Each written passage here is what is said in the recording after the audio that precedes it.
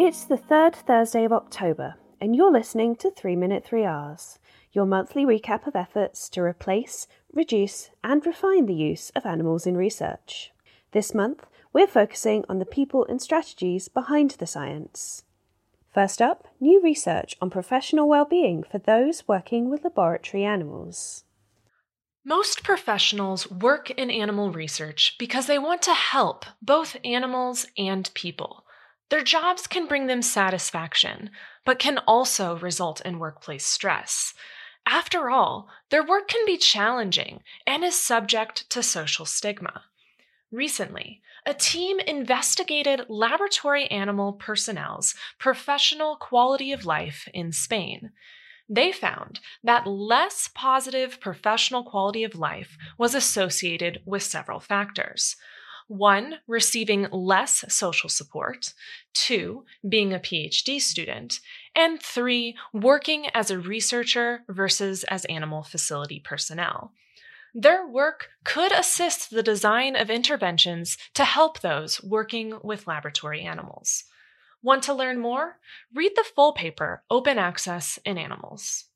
Next, let's talk about culture of care. What does it mean for animal facilities, and how can it become established practice? Sally Robinson and colleagues at AstraZeneca draw on their experience of making this happen in a new review paper. In an animal research setting, an establishment with a positive culture of care is committed to improving animal welfare, scientific quality, transparency, and staff well-being. However, if things go wrong, this culture of care can be derailed if lessons are not learned.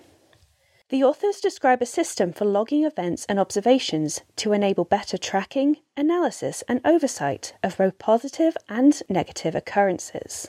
Using the philosophy of human organisational performance, the system enabled them to move away from focusing on individual errors and towards addressing any issues in a more constructive way. For example, by recognising that human error is inevitable, but the consequences of an error depend on how an organisation is set up. This shift in focus, along with positive reinforcement of good practice through awards and wider dissemination, helped create an environment where staff felt more able to report issues. The paper includes examples of how the system was used and the factors that led to success. Inspired to strengthen your facility's culture of care? Check out the paper in Laboratory Animals. Finally, let's shift over to systematic reviews and how researchers can make sure they're doing them right. If you're looking to understand what research has already been published to answer a hypothesis, systematic reviews can be really helpful. Comprehensively identifying previous studies, their key findings, and any reasons for differences between results can also have 3R's benefits by helping to inform model choice and optimise sample size. However, if key details are not reported, the transparency and reproducibility of the review are difficult to assess. In a new publication, Honeyford et al. Examine over 400 systematic reviews, providing an up-to-date formal evaluation of the literature.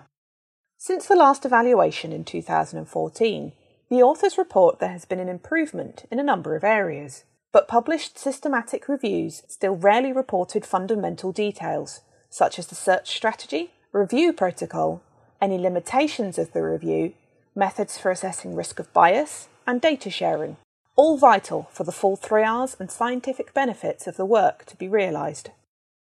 The authors acknowledge the improvements in reporting since guidelines for systematically reviewing clinical research were published, and suggest these could be extended given the differences between clinical and animal research. Check out the evaluation and findings by following the link in the description. And that's it from us for October. Thanks for listening. 3 Minute 3 Rs is brought to you each month by Lab Animal, the North American 3Rs Collaborative, and the NC3Rs. Tune in again in November for your next roundup of 3Rs research.